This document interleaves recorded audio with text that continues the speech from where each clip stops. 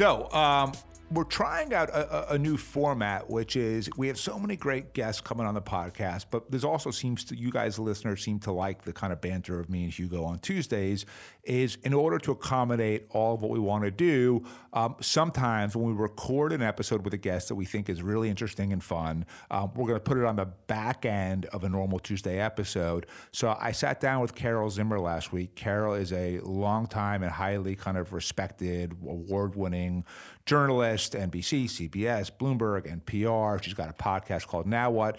And it's a discussion really of kind of how the media industry has evolved over the last 30, 40 years and kind of what the good trends are, what the bad trends are, and why we are in the position that we're in right now. So please stick around and listen.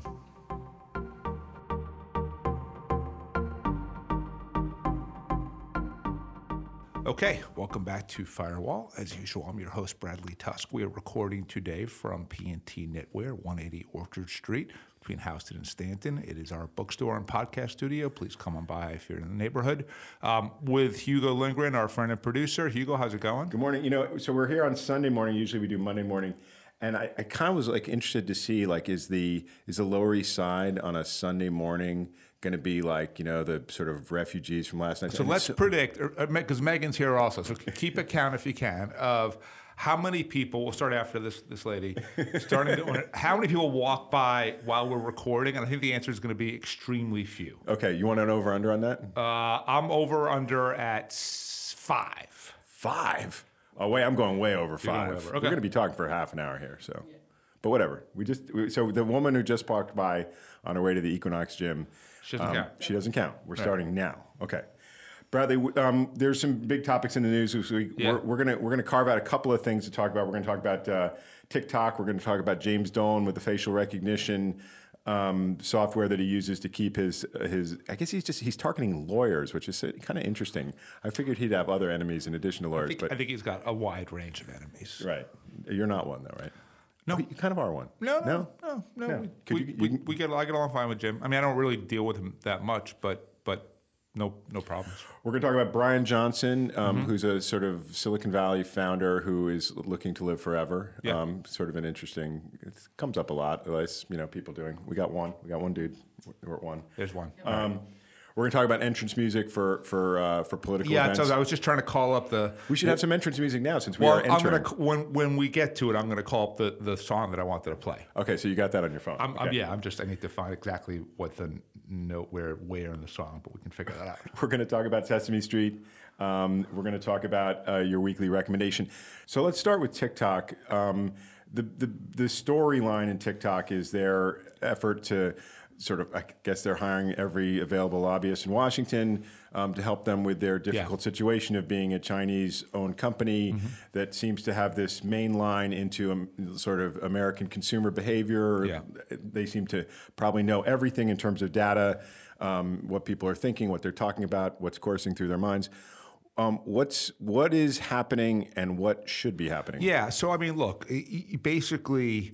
It feels like TikTok is finally getting in the game, but it's very late. So what game do you mean? So there's been an effort in Washington through multiple types of legislation and proposals to either ban TikTok completely in the United States, ban it from certain types of servers like universities or government devices, or severely limit their activities. And this has been on for a couple of years, and the reality is it's been good politics for Marco Rubio, for Donald Trump, and by the way, it's been on both sides of the aisle, to bash TikTok, because right now, again, if we take the underlying point of this podcast, which is every policy output is the result of a political input, right now the only political inputs to members of Congress is if you bash TikTok, you get a lot of attention because the press likes to talk about it, and you look like you're smart on China, right? And is it good that TikTok finally started hiring lobbyists and started working the inside game? It is, but the lobbyists alone are not going to fundamentally change the equation, right? So for TikTok to ultimately not be such an easy target, the politicians who are doing so have to realize there's more cost to it than there is benefit, right? So having a bunch of highly paid K Street guys walking around buying steaks is, a piece of the puzzle. I get it, but it's not going to change it. And I don't think they have any chance of winning until they mobilize their greatest asset, which is our kids, right? And my kids fucking love TikTok. I'm guessing your kids love TikTok. And you know what? Maybe I should, but I don't have as negative a view of TikTok as I do Instagram, for example. And so it seems to me that if you were to mobilize all of the people, or even just a fraction of the people who actually use and enjoy TikTok, it would overwhelm Congress, and the inputs would change completely, right? Because we're talking about tens and tens of millions teenagers. of people. I mean, no, but yeah, sure. But one is, okay, look, generally speaking, politicians don't want to do things that people don't like, even if they're younger. But look, my friend Garrett, he's 50. He sends me TikToks 6 times a day. Like, do you watch him? Generally not, but I don't still have time. But overall, I would argue that their audience is so vast that based on my experiences of mobilizing people for these kind of fights, Uber, FanDuel, Ease, whatever it is, I think there's more than enough to go with. But it requires a different kind of campaign. And the problem TikTok's going to have is the guys in Washington who are buying the stakes don't at all want this to happen because it disempowers them. Is disempower a word? Yeah, disempowers. Disempowers them. Yeah, so TikTok's going to have to really think out of the box, and they're going to have to be willing to tell people who have a lot of expertise that they're actually wrong. So whether or not they have the wisdom and balls to do that, I don't know. But if they want to win, that's what they need to do. Okay, so banning TikTok is probably not realistic, let's say. Well, but it is. I mean, legally you could. No, I'm not. I'm just saying a realistic outcome. But what is the... Well, but yeah, the realistic outcome is this, right? So TikTok has already proposed a bunch of measures that really would contain the potential risk of China having any control over the platform itself, right? So, being on U.S. servers, only working with American companies on data storage, not storing certain types of data, a lot of stuff like that. The goal here is to get to a compromise solution, right? The goal is not... or the choices shouldn't be binary. It shouldn't be banning TikTok or TikTok just runs as is with no restrictions at all. It should be that TikTok agrees to a series of restrictions that are heavily negotiated. That could be anywhere from what they've proposed to what Trump proposed, which I thought was actually made a lot of sense, which was, make it available to an American company to purchase. Last time we saw interest from Microsoft, from Walmart, from Oracle, from lots of different people. And why did that fall apart? Because everything Trump does falls apart. But those things strike me, not understanding the technology as well as certainly you do and others do, but somewhat impractical to have like the data siloed from the company that runs the... Well, unless the U.S. subsidiary is sold completely to another company, right? If Oracle owns TikTok, and everything is happening through their system and on their servers, right, that to the extent that we trust that Larry Ellison is not selling data to the Chinese, it should be safe. Right. Okay. But by the way, just it's been like 4 minutes and about 15 people have already walked by. So 10? It's like a lot. So I was wildly wrong on this one. I think I am right about TikTok, but I was definitely wrong about foot traffic on Orchard Street on Sunday morning. Well, Bradley, we're going to give you a pass on that. Thank you. I'm going to read this little quote from the Information this week. Had a line that I think is consistent with what you're talking about. It said, TikTok has already captured the hearts and minds of 100 million Americans. Chinese ownership or not, TikTok is this generation's MTV, like graffiti, art, and jazz. Yeah, I mean, look, what if we could do this. Like, what if we got 1% of TikTok users to advocate? You'd have to put it on the app. You'd have to push them to do it.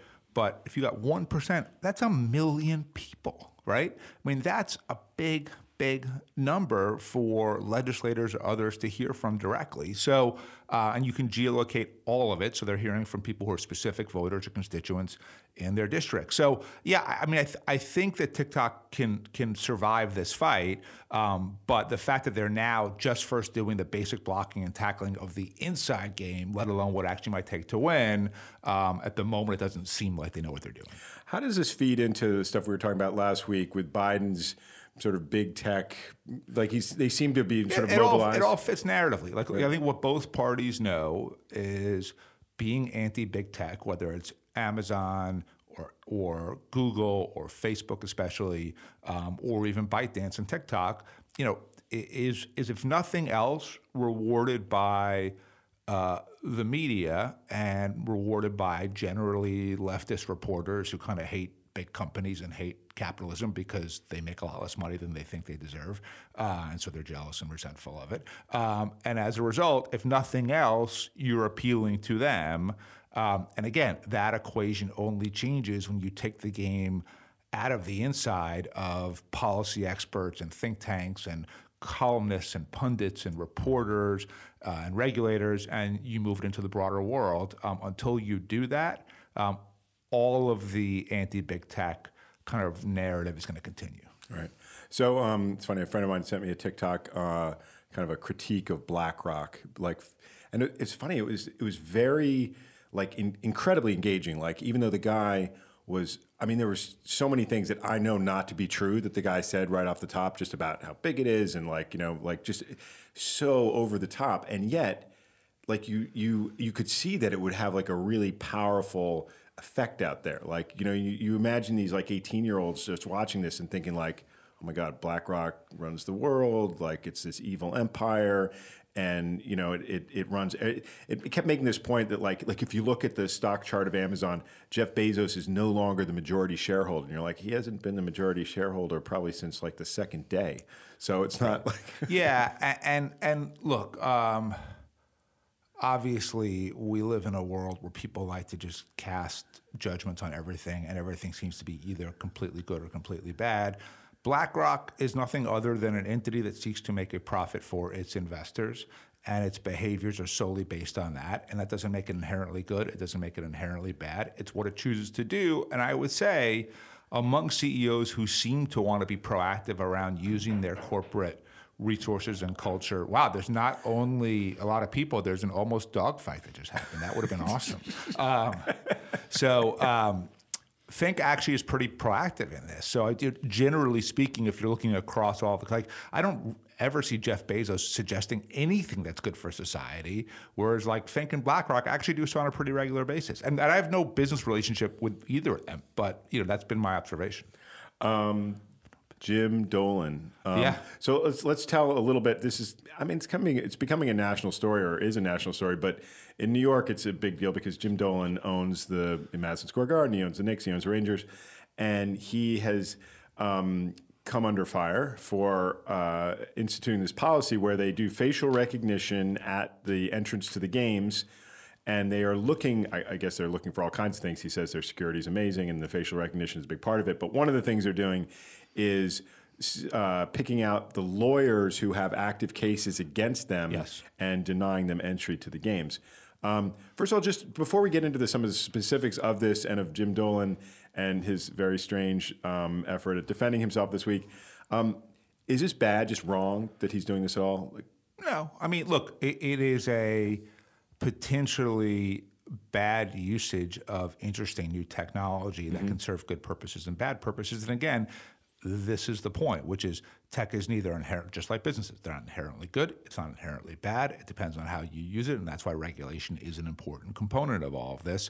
So Dolan has been rejecting people from entry at his different venues, whether it's Madison Square Garden or Radio City or the Beacon Theater, by using facial recognition technology to find people who are in some way in an adverse relationship with him, whether they've been a critic of his or they work for a law firm that's suing him for something or whatever else, and he denies them entry. So does it make sense for Dolan from a kind of macro political standpoint? No, it's incredibly stupid. Because it's so petty and it's so small, and yet it's so easy for everyone to talk about and write about, and that he's just creating massive amounts of PR harm for basically no reason whatsoever.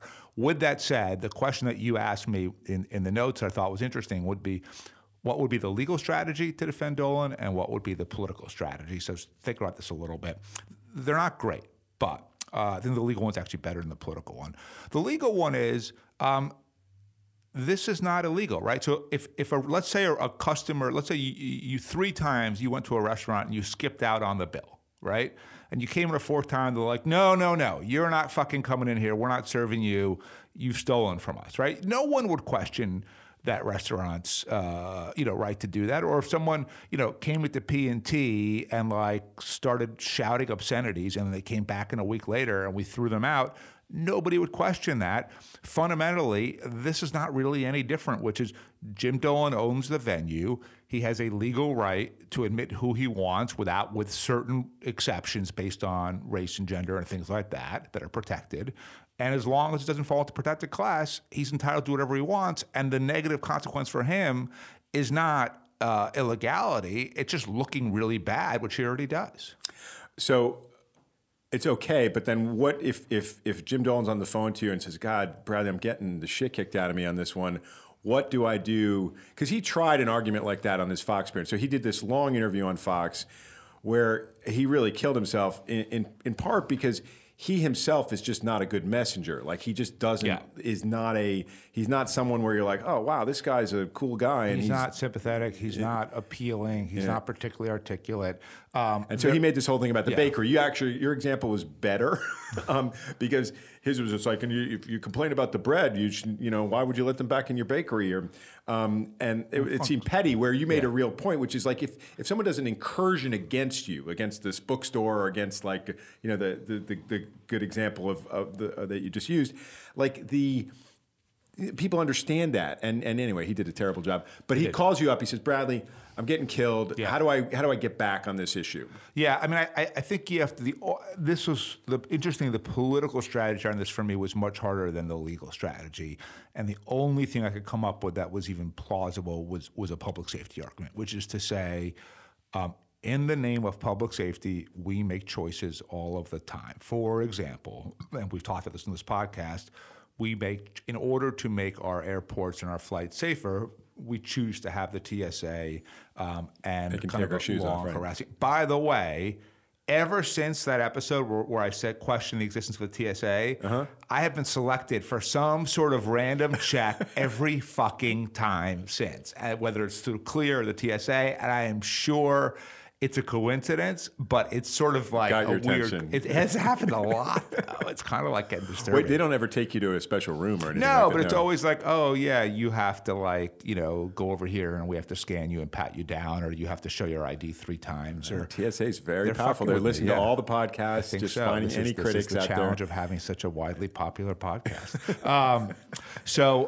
Anyway, but look, we make trade-offs between security and convenience, security, and even our sort of basic rights, right? And society has determined that those trade-offs are okay to make in certain cases.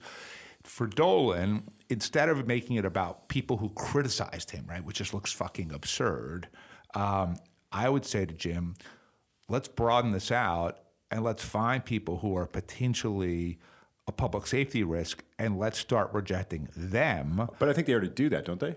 But they don't publicize it. Oh, I see what you mean. Right? Okay, right. And let's change the narrative a little bit. So instead of like, this person said sell the Knicks and now you're not letting them in, right. It's that this person is actually wanted on 4 counts of assault and they're going to the Knicks game, we got them, right? So I think you got to reframe this as a public safety thing, but it can't just be like saying it. You have to actually stop doing and talking about the stupid stuff and start doing stuff that has, more significance. Now, there was this other wrinkle to the story, which I have to say, I think you would at least approve in the impulse behind it, if not necessarily the thing itself, which is, so the state liquor authority is coming after him for some reason. That guy has decided he wants to get in the newspaper by, saying that what they're doing is somehow, invokes that guy's sort of authority, so now they might have to stop them from selling booze at Rangers and Knicks games. So he, Jim Dolan made a flyer that he's threatening to just at some random game in the near future, they're going to cut off all alcohol sales, and there'll be a picture of this guy there being like, if you want to know why you can't get a drink tonight, here's the guy who's responsible. Let him know how much you appreciate his solid on public one service. hand, it seems like a massive overreaction. On the other hand, where Dolan's maybe right is people will be pissed off, like if they go to a game they can't get alcohol, and if you very specifically, now I wouldn't do like a poster. I would find a way to text every single person at the Garden again and say, "There's no alcohol tonight. Here's why. Here's this person's phone. Click here to text them, email them, call them, whatever it is, and register your displeasure." That's how you want to do it. A laminated poster is fucking close to useless. All right, Jim Dolan your people are definitely listening too. Okay, so let's talk about let's move on to Brian Johnson. So Brian Johnson's company. You want to move on to that, or you want? No, I you're looking do. at me like, What was interesting was I read the article, one of the articles. yeah, there was the article, which was the Bloomberg article, where he obviously so I read decided that. he was going to roll this out. But for then I himself. realized later when I started reading more about it, I've met this guy. Okay, so let's just give a little bit of background to the story. So Brian Johnson is a company's called Braintree, I think, that he made a lot of money on, and he's 45 years old, and he evidently does not want to grow old and die like the rest of us. So he has a team of sort of physicians and nutritionists and all this stuff. Spends $2 million a year, which is, I mean, it's a significant amount of money, $2 million a year. But if you think about what billionaires do with their money, it doesn't sound like the craziest amount of money. Probably less than fuel for most people's yachts or planes or whatever. So he has this team, and he eats this incredibly healthy diet, and he's very fit. All these pictures, you see all the pictures of him. Yeah, he looks great. Yeah, no, he looks like an like a martial arts fighter. Like he's like But he's pretty skinny. He's not like that super skinny. I mean, I think I saw him like 2 months ago. He was yeah? pretty skinny. So you, Yeah. I guess the question. So this is like a kind of sport like out there in the culture, like look, crazy billionaires like doing these things, and everybody makes fun of them. I don't see that the pictures make him look a little silly. I think because he's obviously primping for the camera in this way that's a little embarrassing. But what he's actually doing, like, why does no, there's people nothing get wrong with it, right? offended So by this is the thing. So first of all, he and I attend a conference that you're not supposed to talk about publicly. It's like the Freemasons or something. It's called Dialogue. It's really not a big deal. But the Freemasons? yeah, but he's an intense dude. Like I think I sat next to him at a meal, and first of all, I definitely would have thought he was younger than 45. Right. He was really fucking intense and spoke in this sort of very deliberate, like every syllable enunciated way. Intense, right? like impressive, like you were. Intense, like intense. Like this is a lot of energy coming out for like a random lunch or dinner or whatever it is. I mean, clearly this is an interesting guy, but what to me is like, look, so my first reaction, which I think is probably most people who read the Bloomberg story's first reaction is, oh, this is absurd. What a waste of money. And even worse than that, it was like, the guy doesn't eat anything that tastes good ever. He has to do all of these. They showed some of the food, though. It didn't look that bad. I mean, the descriptions of it were vegetable terrible. sludge was how they call it. But that's what I read in the story, too. And then they showed a picture of him with his food, and you're like, looks like some good vegetarian. Yeah, I'm sure there's some of it. But overall, just like his life has been transformed to center specifically around this thing, right? And do I want to live to 120? I fucking definitely do, right? I love doing life expectancy quizzes online. And generally speaking, I am mindful of the sort of, diet, sleep, exercise, not drinking, not smoking cigarettes, getting preventative care, going to the doctor, mental health. Like I pay attention to all of that stuff, but still in some level of moderation, right? I also last night went out for dinner and I had dessert. So, for me, no. But the reality is everyone's got their own balance, right? And for some people might say, fuck it. I'm just going to eat ice cream and shoot heroin and I'm going to die at 27, but that's what I want. Okay, that is, it might be stupid, but that's your right.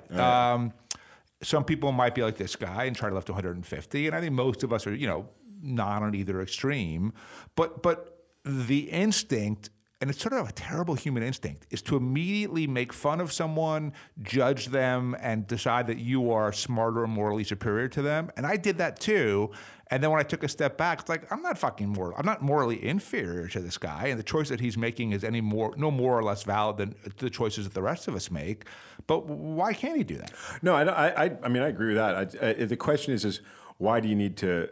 Like if he had discovered something in the course of doing this, that like, hey, I do this and it works in this way, then you publicize it and that's like a useful service to people. But if you're just being like, look, the luxury that I have, being able to afford all this and do all this. I mean, look, it looks a little tone deaf, not unlike the Dolan stuff in a way, Right. but one, he may end up just through trial and error discovering something that ends up Sure, being no, I useful. agree. Yeah, it could. But two, let's assume that he deeply believes in the cause of longevity, right? And by the way, there's a lot of people in the tech world in Silicon Valley, because I've met a lot of them, who really do, right? Like to them, in the same way that Elon Musk is worried that artificial intelligence destroy us, or people want us to be able to go to Mars so that when Earth is totally decrepit, we have another option or whatever it is.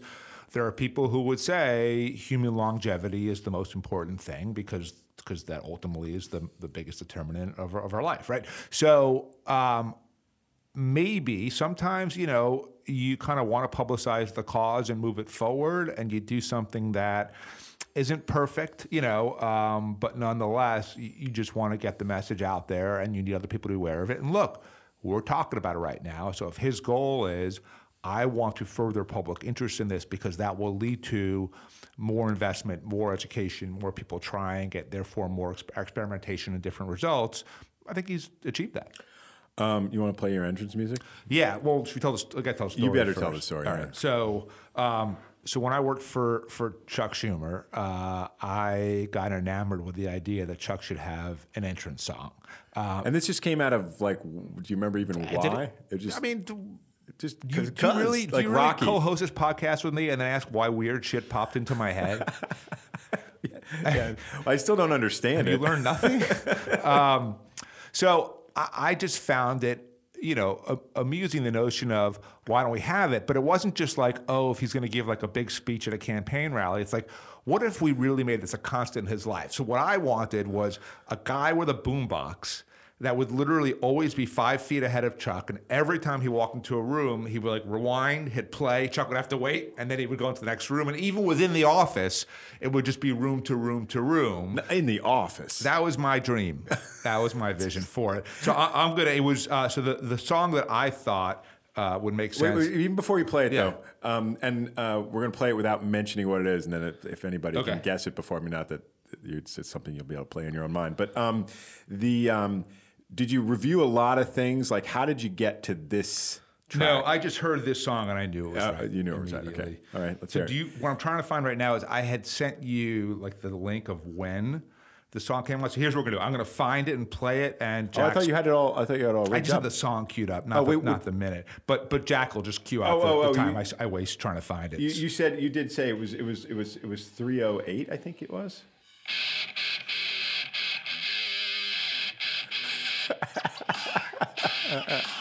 So imagine you're Chuck Schumer, and every time you enter the room, this plays first, right? It really announces you. And right? also, I think it would literally change his personality, because even just hearing that, I start to think how I would walk into a room, and you would have a lot more confidence. You would walk with your head up high, I think in a weird way, Bob once, and this was long before sort of the iPhone and all that stuff. I remember talking about soundtracking, which was sort of something now that we all do without thinking twice about it, but I think was more deliberate back in the 90s, which is, having music that you're going to walk down the street listening to specifically to create a certain vibe in your mind. Now, of course, again, we're just doing it all day because the technology allows for it. So, it's a version of that.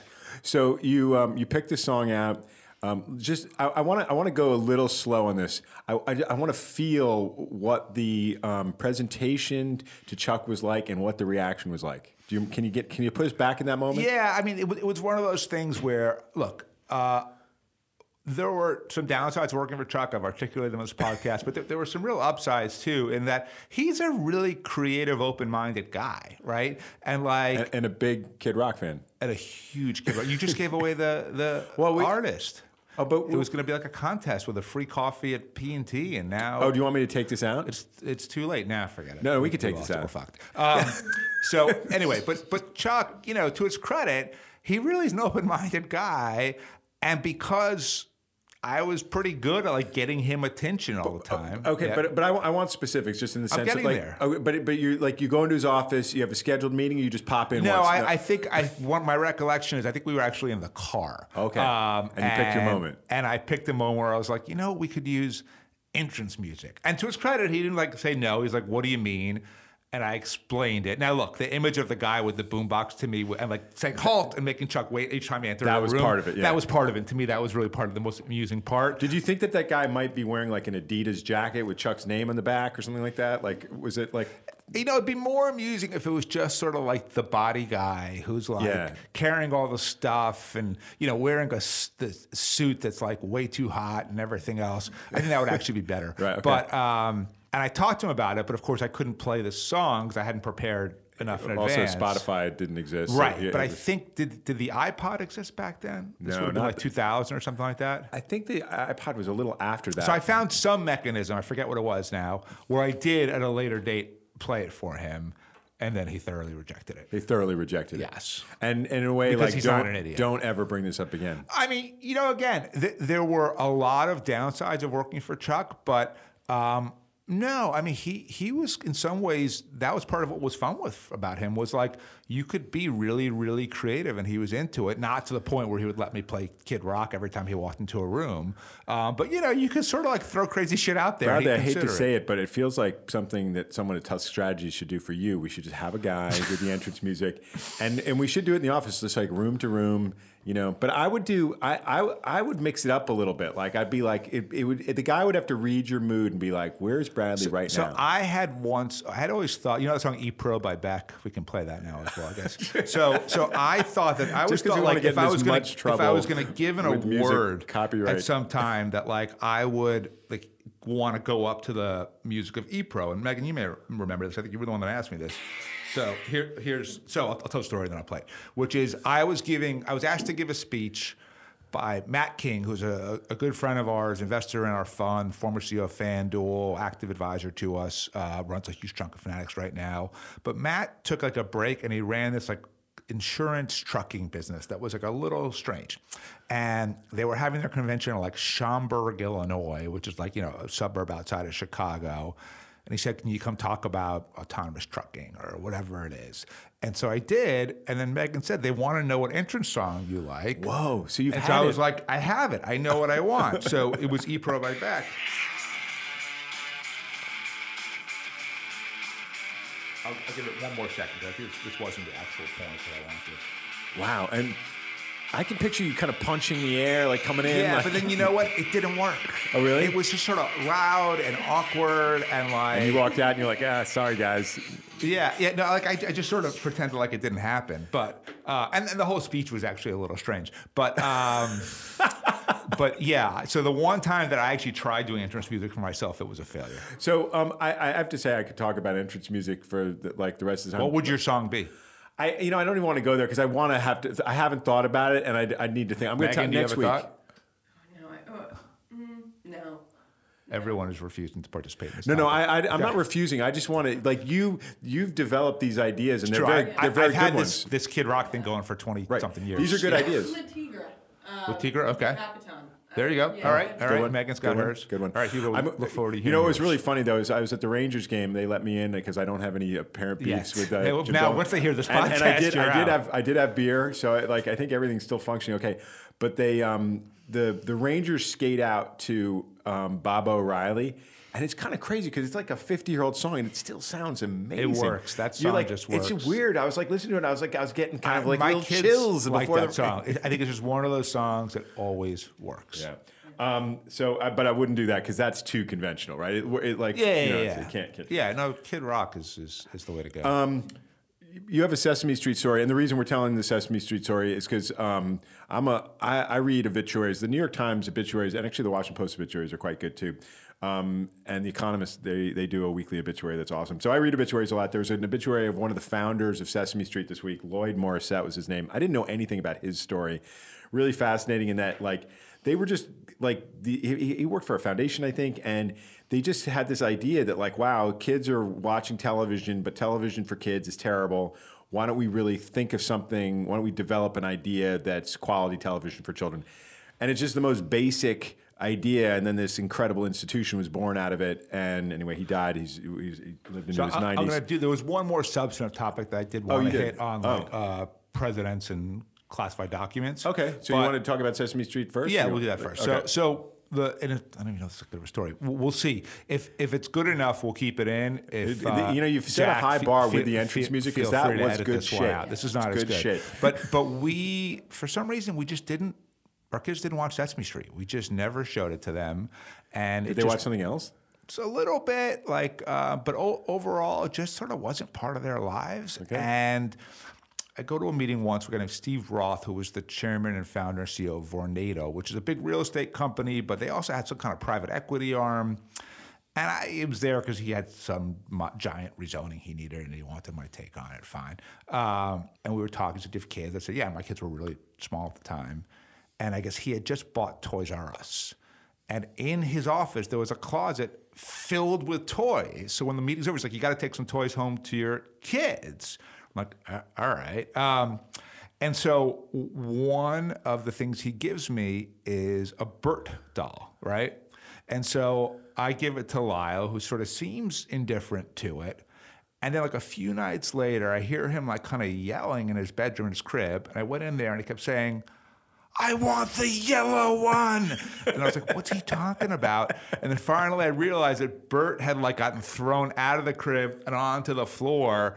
But he really, whatever it was, he had no idea what it was called, but it was the yellow one. And he really wanted it. So, okay, I think I'm going to give that's not as good as the entrance music, but I think that's kind of a nice story. Yeah, so, I still laugh when I think the yellow one. And it shows, I mean, the those are Muppet characters or proto-Muppet characters, and they do have some kind intrinsic appeal. Yeah, they're unbelievable. Yeah. So, okay, I'm going to vote for leaving that in the episode. Bradley, tell us your substantial. So this is on the subject of top secret documents, right, which is like the kind flowing from Kid Rock to the yellow one to now classified. Now, documents. this is the kind of story that if I were trying to predict, which is one of the reasons I don't try to predict, your interest in. Like if I said like, oh, so let's talk about Biden and the top secret documents, you'd be like, shut up. I'm not. No, the reason why is, as Megan well knows, because she actually oversees it, we have a tiny division within Tusk Strategies called Kronos Archives, where we build occasionally very high-end digital archives for famous people, for big companies, for foundations. And the idea is to really capture everything they have on either a period of years or topic or whatever it is, digitize it, meta tag it, come up with a better narrative structure for it. And whether it's on an internal server or an external website, however they want to do it, it becomes their archive of record. And so I feel like I know a little bit about this topic. And I guess the thing that I just don't understand, which is, I understand why what happened, which was just nobody was paying attention to this at all.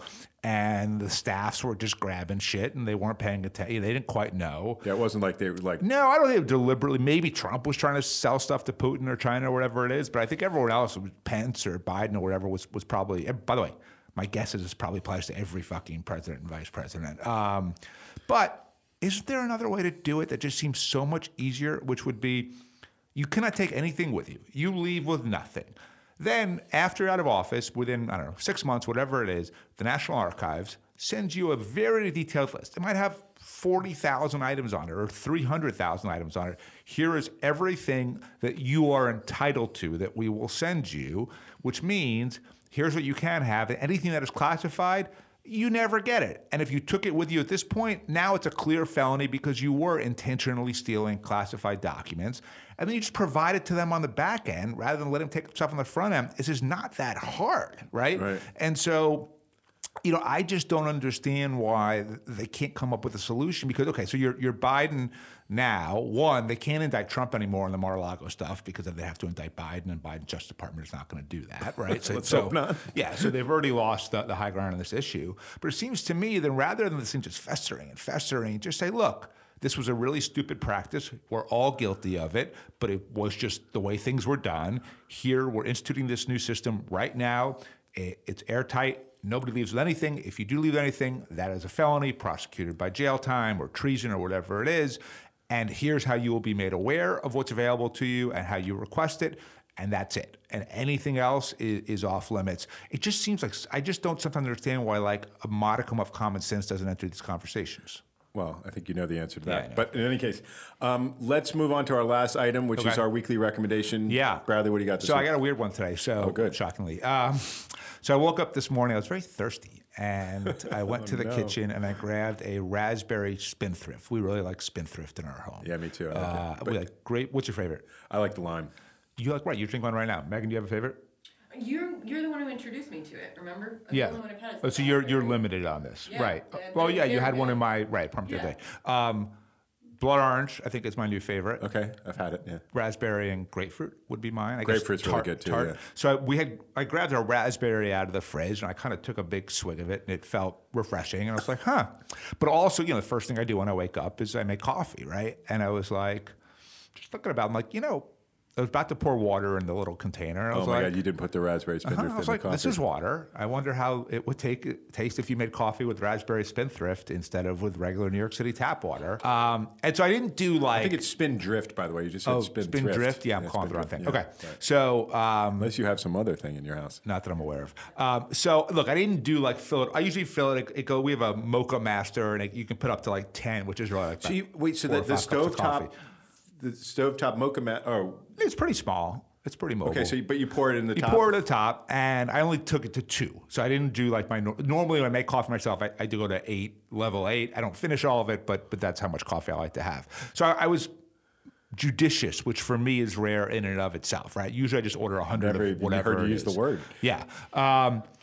So I made it, and you know what? It was pretty good. I have to say, if you feel like your coffee routine has gotten old and stale, and you are looking for a change of pace, I would say it's surprisingly raspberry Spindrift, or you could experiment with your own flavors, was actually good. It had and if you think about it, you go to these like super pretentious, coffee bars or whatever it is, and they have like hints of oak and, barley and cranberries or whatever it is. So like, what's wrong with a hint of raspberry? So my recommendation today is if you're looking for a change in your coffee routine, give raspberry Spindrift a try. All right. That is the best advice I think you've ever given. The entrance music is good also. Okay, Bradley, thanks. I'll see you next week. See you next week.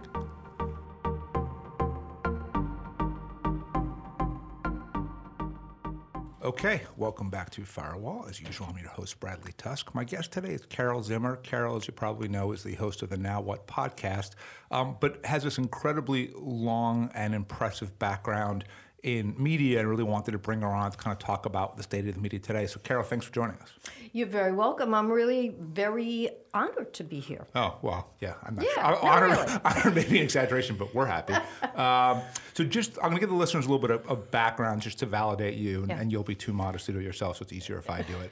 You've worked at NBC, at CBS, at NPR, at Bloomberg. You've won lots of awards. You made an award-winning documentary, podcast. Safe to say that you have seen the media from every conceivable angle. Is that a safe assumption? I feel like a historical memory sometimes because I started out at a time when there were not many women in broadcasting.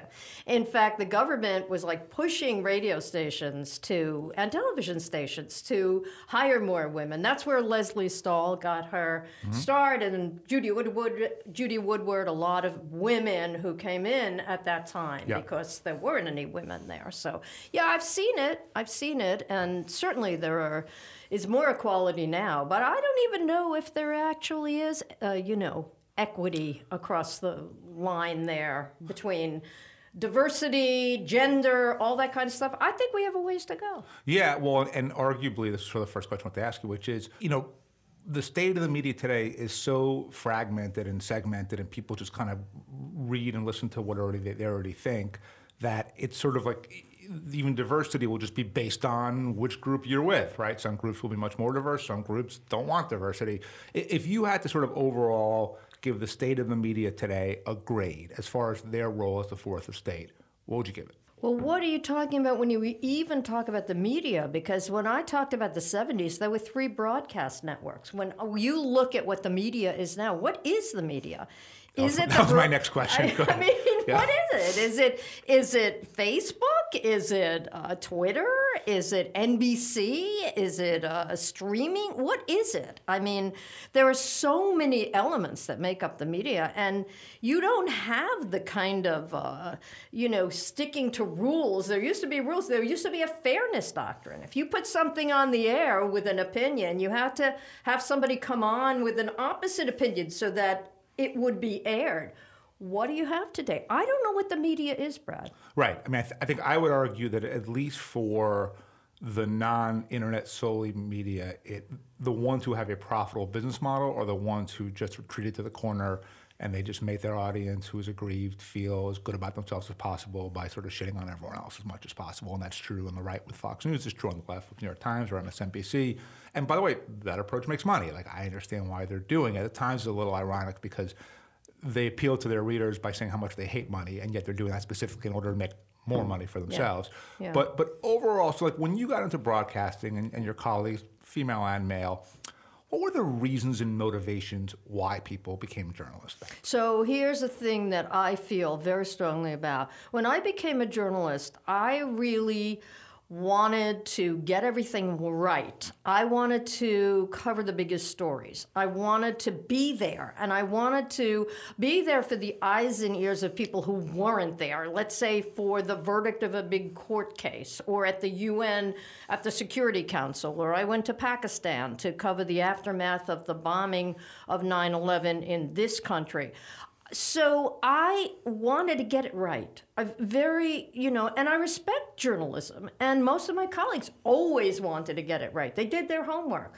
And for me, to have someone like Donald Trump say this is fake news or don't trust that person because they're a reporter is extremely undermining to democracy, and it makes me really angry. Understood. So today it feels like there's just this blending of opinion, fact, analysis with, at least seems like, every journalist sort of really interested in working themselves into the narrative and the story.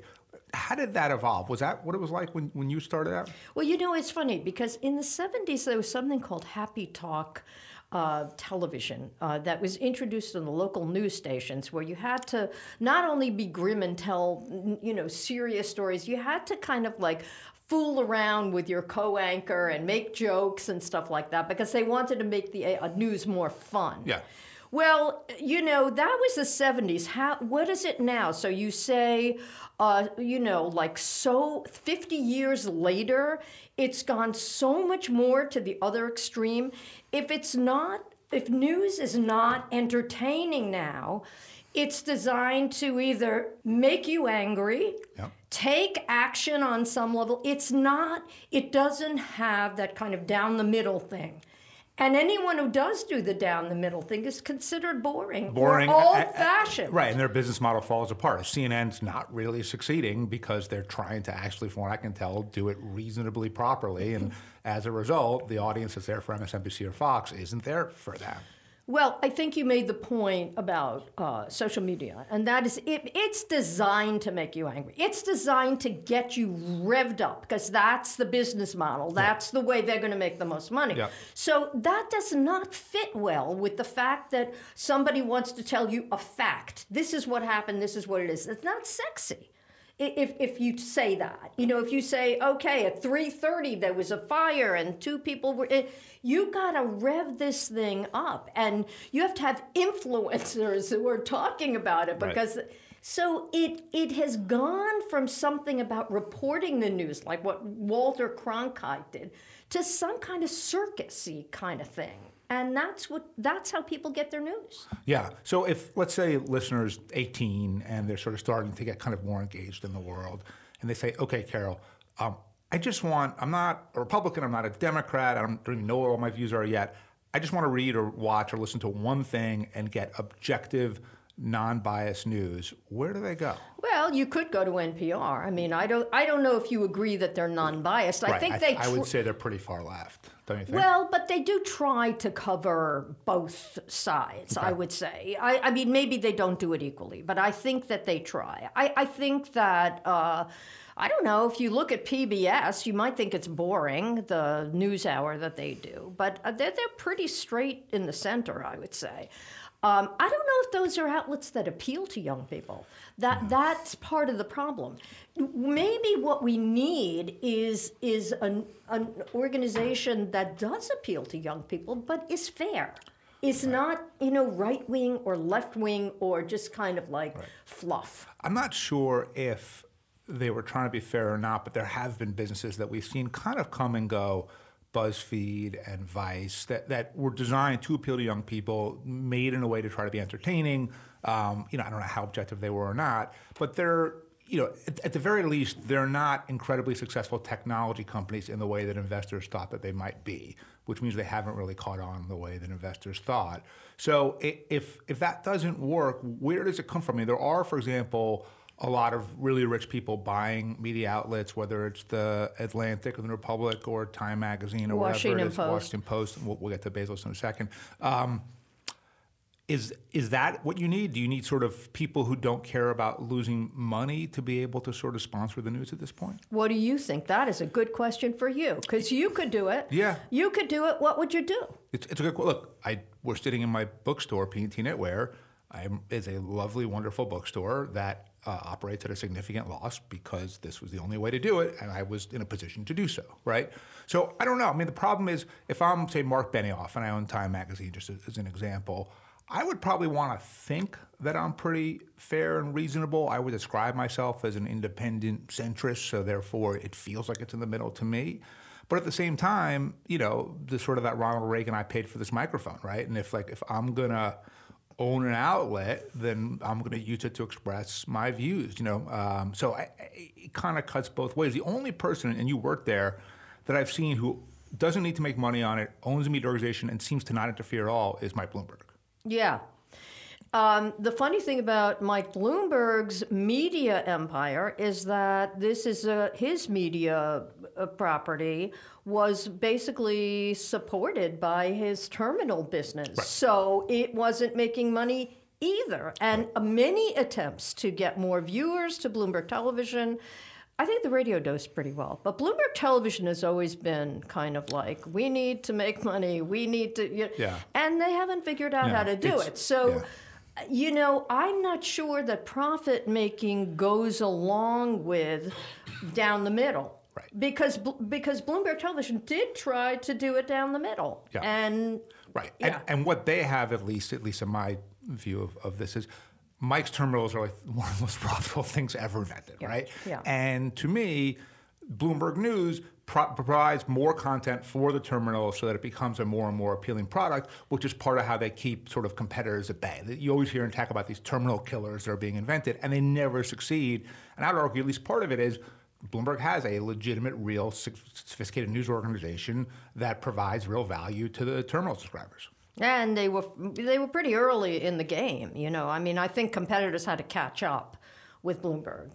He was very far-reaching even looking at his media properties as kind of like a promo for the terminal.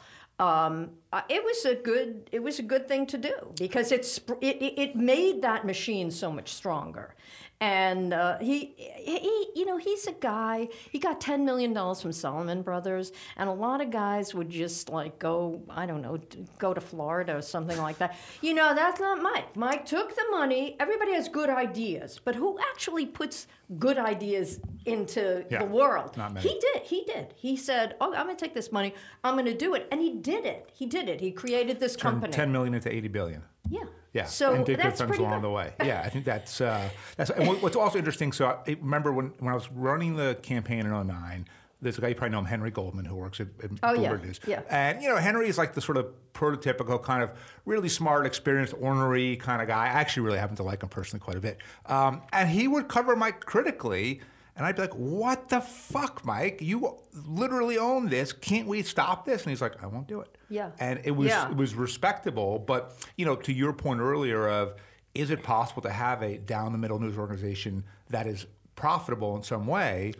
I don't know, because it seems like it either relies on really rich people in some way subsidizing it, or it's entities that are kind of failing, like CNN, or it's successful entities that just don't even bother. They just report. It's sort of the opposite of the fairness doctrine, right? Fox News only reports one side of the story. The New York Times generally reports only one side of the story.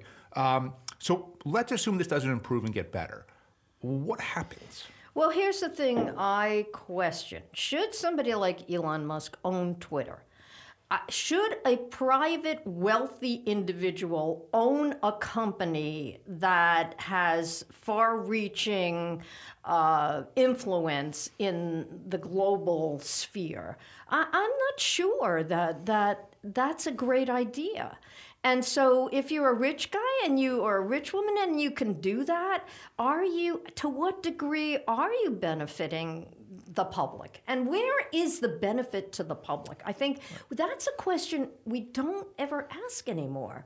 What are we giving the public that is worthwhile, that is promoting democracy, or at least, supporting democracy?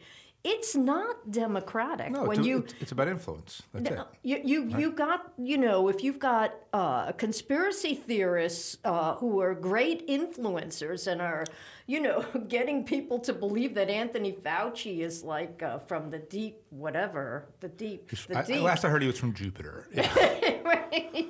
I mean, what do they call it? The deep state. The deep state. I mean, this is like, what? But if you have to be a kind of person who thinks through these things, and I think when it just goes out there, people don't think through it. Oh, it's the voting machines. That's why, Bolsonaro lost in Brazil, because the voting machines got screwed. Where did he get that idea? From Trump saying the voting machines cost them his election. So let me give you a dystopian but not, I think, crazy scenario, which is what we're seeing in media only continues because ultimately capitalism works on the business models that produce profit, right? And the ones that don't die. Right. So media gets more and more and more segmented.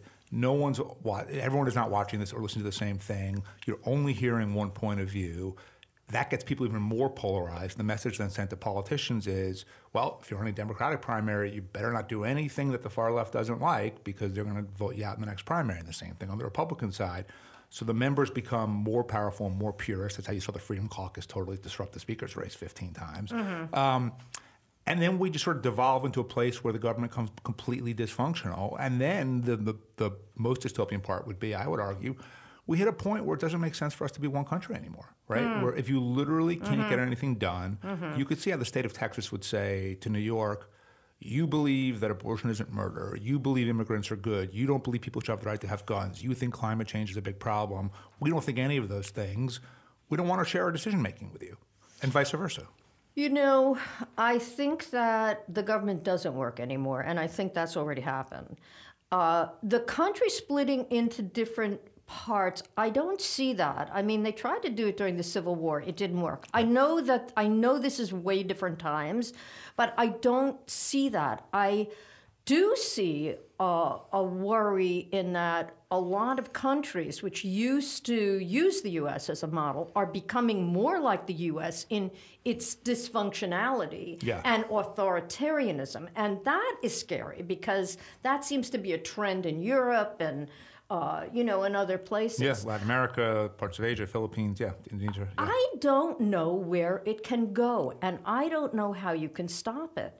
Because if you can't get any kind of gun legislation after 5-year-olds get killed in Connecticut, I don't know where you can take this. So Chris Jacobs, who was a congressman from the Buffalo area, a Republican, there was, one of the many mass shootings we now have. One was in a supermarket in Buffalo, I think about a year ago. Right. He dared to utter the words, maybe we ought to look at controlling assault weapons. He was stripped of the line, couldn't run for re-election. His career was completely over just for uttering the words of it, right? And if you think about the one gun bill that did pass Congress, it was because the NRA let it happen, right? They said, we got to give them something. Let's come up with the most watered down possible version, and we'll sort of tell Republicans it's okay to kind of let it move through, and then we won't have to deal with this again for 5 years or 10 years or whatever it is. Because you're right. If slaughtered kids isn't enough to move people, then what is, right? It reminds me of the Bill Clinton days when Bill Clinton had to get a budget passed, and the Congress was against him, and he had Marjorie Margolis, who was she had originally a television reporter who was a congresswoman from Pennsylvania. Actually, Chelsea Clinton married her son. Oh, I know that part. Yes, okay. He's her husband. Anyway, he needed her vote for this budget, to pass this budget. And she knew she wouldn't get reelected if she voted for it. And she voted for it, and she didn't get reelected. But he got his budget passed. Has anyone done that since? Well, that's the question. Why won't these people, why aren't they willing to give up their jobs? Why don't they have a moral component that says, I'm going to do the right thing? So I would argue that 99% of elected officials are desperately self-loathing, insecure people that can't live without the validation of holding office, and they have a hole in their psyche that is only filled by feeling like they're relevant, and filling that hole is more important than any individual policy issue, anything else. And as a result, politicians are never going to do the right thing ahead of their own political self-interest. What we do as a political consulting firm, a venture capital fund, all the stuff that we do, advocacy at my foundation, is we try to figure out how do we make what we want in the political interest, either as a carrot or a threat or a stick, to whatever politicians we need, because we don't even expect them to do the right thing.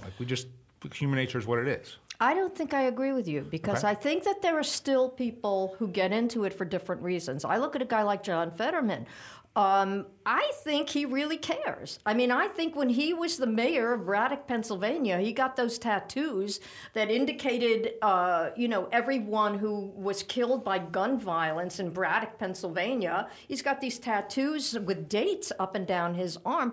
I think he's for real. And I think there are people who are for real. And I think there used to be statesmen. There used to be Golda Meir. There used to be people who did push for what they believed in, even against great odds. So I don't think there are enough of them, but I think it exists. Okay, but let's argue Fetterman. I've never met him, so I don't have a personal view one way or the other. But let's say in the 1960s, LBJ was able to get dramatic civil rights legislation through the Senate, kind of against all odds, because he did get people to vote in what was not their own self-interest, right?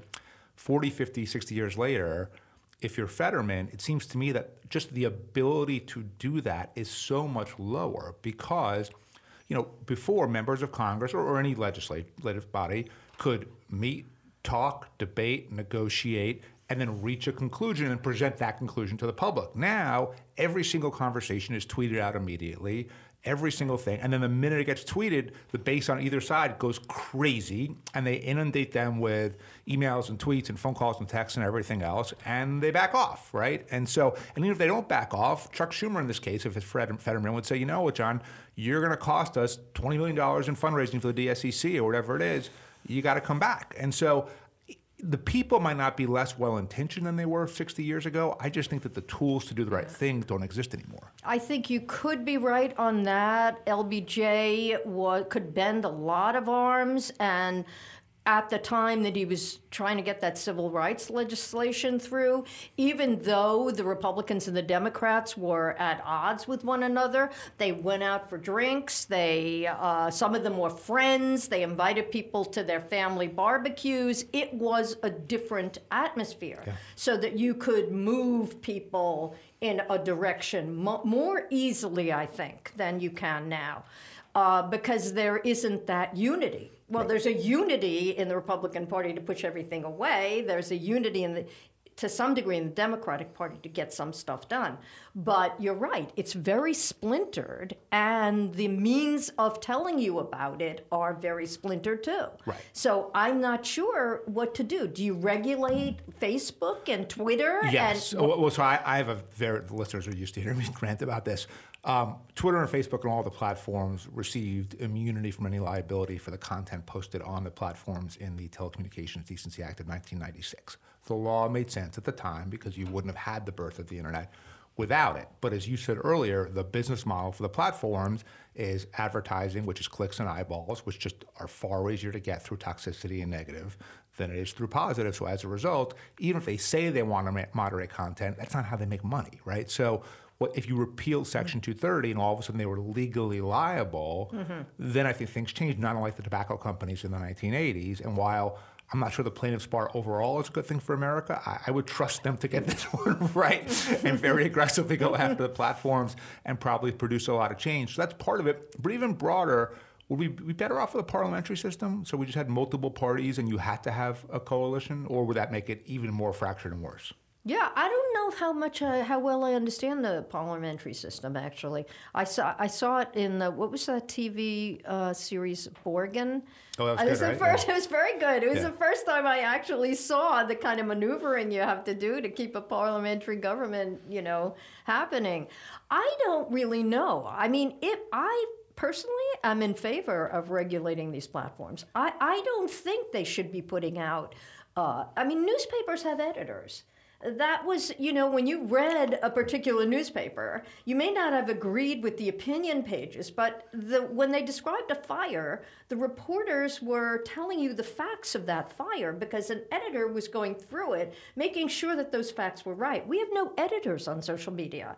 So this stuff is coming from, you don't know who it's coming from. It could be coming from a robot. It could be, you don't know who's telling you that, Fauci is part of the deep state. You don't know. You could plant something, and then you sort of spend enough money promoting it on Twitter, on Facebook through SEO, and all of a sudden it starts to become a thing, right? And it becomes true. Yeah. So, given all of that, is there anyone in the media that could be the savior here? Is Jeff Bezos the savior?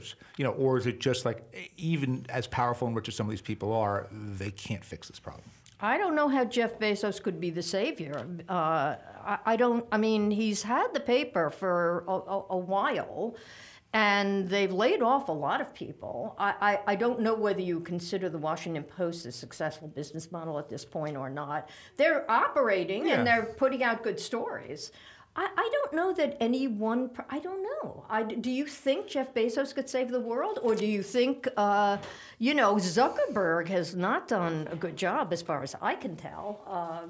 He lets a lot of stuff on that platform that is destructive. Well, that's because it makes him money. Yeah, no, I do think that. Look, actually, I think Zuckerberg in some ways is better equipped than Bezos to do this because Amazon is a platform, it's a shopping platform, right? And we all use it, but we use it to buy toothpaste or whatever it is, not get news from it. Yeah, I think if Zuckerberg said, this is the biggest problem facing society, and therefore I'm going to, agree to remove the liability protections, I'm going to aggressively moderate content, and I'm going to produce my own news organization that does everything down the middle, and that's what we're going to promote on our feed to all of our 3 billion users, maybe he could have an impact doing that. But, even then, like, my kids are 16 and 14, and they laugh at the notion of Facebook, right? Even Instagram for them is kind of old and dilapidated. So what are they, TikTok? TikTok, Snapchat, which Be Real. They're kind of... Why? Because it's fast and silly, or what? Why? Because it's the only way that they connect with each other when they're not together in person. So, like, if you're not, cause my son who's uses Snapchat. So, what would happen if you didn't use it? And he'd say, "Well, I wouldn't know what anyone's doing. No one would know what I'm doing." Because everybody's on it. So then you have to be on it. And also, maybe it's not on the platforms, but all their schoolwork's online too. And so, pre-COVID, parents, if I could try to have some rules around screen time and all of that. Once the pandemic hit, because what do my kids say? I'm doing my homework. I have no fucking idea, right? Yeah. And they could even show me a screen at that moment that looks like homework, right? And then a minute later, it's back to Snapchat or whatever it is. Yeah. So now the one bright spot to me, I don't know if you agree with it, is podcasting. It seemed, now you and I are biased because we both have podcasts and enjoy doing it, but it feels like it's maybe this one exception where overall, it's not nearly as toxic, not as angry. I know there are some, but overall, it feels like it is the kind of almost last bastion now where people try to have sensible, reasonable conversations just to sort of provide information as opposed to, political rants and all kinds of, racism and homophobia and, xenophobia and everything else. Yes. I love podcasts. The one problem I see is that there are more than 3 million of them in the marketplace. And so it's very hard for an independent producer to get enough listeners to support pod. You don't need advertising. I have not so far taken advertising. I'm supporting my podcast. You're supporting your podcast just like you are the bookstore. Yeah. Now, if I needed to make a living from my podcast, what would I do? Yeah, it would be incredibly hard. And what kind of pressures would be on me if I had advertisers, if I had to have 1 million listeners in order to make money, so I feel very grateful in a way that I can go on the air and say whatever I want because I don't have that kind of pressure, right. But I don't know. Do you see things shaking out? Do you see the industry of podcasting somehow? Because people don't know how to make money. I kind of worry the other way, right? Exactly. And one quick note before I forget to the listeners. If you do have a podcast and you're looking to do it in a way that doesn't cost you a lot of money, we offer free podcast studio here at P&T Knitwear. Anyone can use it. You just have to sign up. So it's one way to at least significantly reduce your costs of doing a podcast. But no, I mean, that's the problem, which is I think lots of people enjoy it, right? I enjoy doing it. I enjoy listening to podcasts. I get a lot of value out of it. But is any of my activity sort of economically productive overall that it would make this an industry that is really sustainable over the long haul? I'm not sure. I think, we're in that early days where everyone's excited, so everything gets subsidized heavily.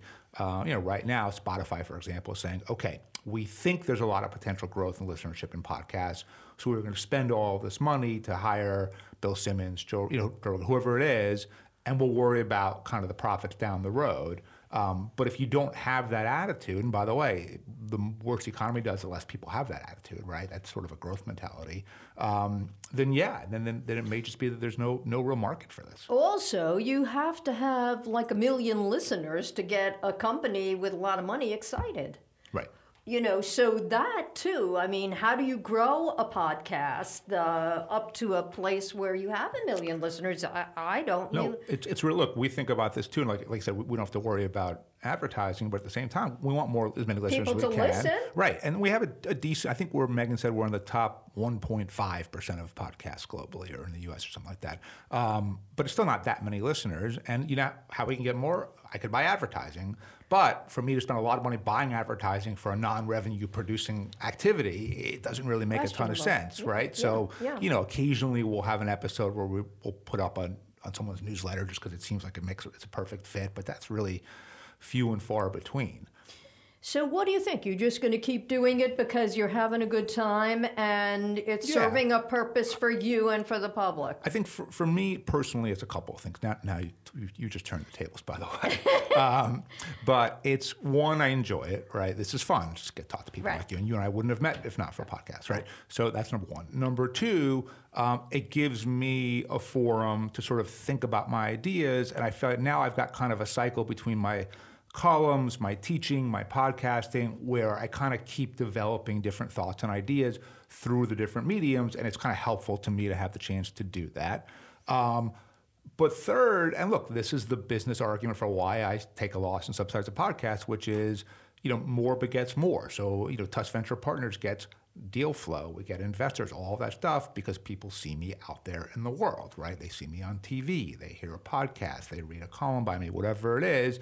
And so for me, having a significant public profile that people take seriously is really important for all of my businesses. So I could view Firewall as a loss leader in a way. But that's because I'm a business person who happens to have a podcast, right? If you're a podcaster like you, where do you go? Yeah, where do I go? And, for me, it's the culmination of a lifetime as a journalist. And I feel like, I spent all this time at Bloomberg, at NPR, at all the companies I worked for as a street reporter, reporting on really cool events, but I was always assigned events or things to talk to, people to talk to. Now I can talk to whoever I want, only people for me that I find interesting. Right. And then, like you, I get to meet those people, I get to talk to those people, I get to exchange ideas with those people. That's why I do it. Yeah. And because, there are people who come to me and say, it's like listening into an intimate conversation with somebody who's having coffee with someone. Totally. And that's fun, to give that to people. That's really fun. Yeah, and I remember when AOC ran against Joe Crowley, and she was a total nobody and should have lost by 30 points. One of her strategies, and it was really brilliant, was she did every conceivable podcast that would take her because it forms there's a more intimate bond between the guest, the host, and the listener than any other medium, right? And you hear someone on a podcast and you feel like you know them Whereas if you just see a 30-second clip on TV or read a quote in the Times or whatever it is, it just comes and goes and barely even filters in. Well, it's like radio. Radio is a very intimate medium. It's way different than TV because you're not seeing anything. You're just listening, and you're going to have to imagine what it is that person looks like in the studio Right. or what other things that are going on. So it is a very private medium in a way. I do think of it that way. Even though it goes out and people publicly can hear it, when I'm talking to you, it feels private. Right. What's, as a podcaster, what's the favorite episode you've ever done? You know, I was just thinking about this recently. I talked to Norman Lear, who, I don't know, you know, a lot of people won't remember him. He's 101 now, and he was the king of television like in the 70s. And this guy, I loved him because we did this. I talked to him in his Beverly Hills office, and he was like maybe 94 or 95 when I talked to him. Young man. With the energy of young man. With, by the way, he had children, he had twins in his 70s. I mean, he's like such a character, this guy. Yeah. But the attitude, you know, for me, I want to know, how do you get up in the morning and feel great about the world and feel great about yourself? And are you even-tempered, or are you a miserable person? This is a guy who is just happy to be alive, you know? And he's got this great energy, and he had just done a pilot for NBC that they bought about a retirement community. And I said, Norman, could you put me in it? And he said, you are too young. And I was like, that's a really good way to say no. Yeah, that's like a perfect way. But look, it's funny. I mean, some of it must be his age, because, you know, as I'm now kind of in middle age, I am starting to realize that, you know, it's just about me feeling good about my place in the world, which to some level means doing back. good things. You're just giving back. But also, it doesn't have to be this zero-sum game where for me to win, everyone else has to lose, and I have to achieve these specific goals. But it took till my late 40s to sort of figure that out. And so, you know, I think it's maybe one of the really benefits of aging is that you do get that kind of wisdom. And in a weird way, if you're sort of hyper ambitious like I am or you are, it takes a little bit of pressure off of you because you don't feel like you have to solve all the world's problems or constantly be considered the best of the best. You can just do things that you find meaningful and interesting, and that sustains you.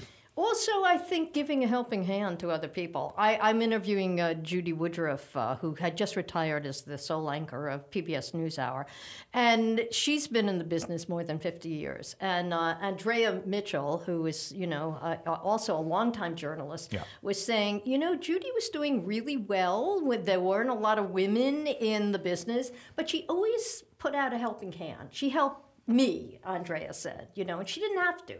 And that idea that you do give in many ways, or should, or feel like you are, and that helps your value as a person, I think. Yeah. You know, I mean, like people coming up. Right. You can either try to buy things to get dopamine hits and feel good about yourself. You can do things to get dopamine hits and feel good about yourself. It turns out that the latter is much more lasting and sustainable than the former, right? The former, you're happy for a while, and then you got to buy something bigger and nicer, and it just you appreciate it over a smaller period of time because you're sort of used to nice things at this point, and so it all keeps going. So, final question, it may take you a minute to think about it, is okay. So you've brought up a lot of great historical figures in journalism over the course of this podcast. If we were creating a female journalist Hall of Fame, or maybe it already exists, but let's say we were doing it, and I said, okay, the first class. 8 people, 10 people. Carol, you decide who they are. Who would you induct? Well, first of all, you know, Barbara Walters died recently. Yeah. And I wonder if she's getting as much attention as she should. She did a lot of firsts. Yeah. And so I respect her, you know. I remember Walter Cronkite. You know, he was the voice of reason. He was the person who told you that JFK got assassinated. I remember him very well. I remember Huntley Brinkley. I shouldn't really talk about this because then you'll all know how old I am. But, you know, that was a no-nonsense news team that did the news at 6 o'clock. Yep. There have been, and the 60 Minutes journalists, you know, when I went to interview Leslie Stahl, they have a lot of older journalists at 60 Minutes. She has an office in the back row. Next to her was the office where Mike Wallace was. Next to him was the office where Ed Bradley was. It was like a 60 Minutes Hall of Fame. And it was thrilling to me. As I remember watching those people. And they were such good journalists.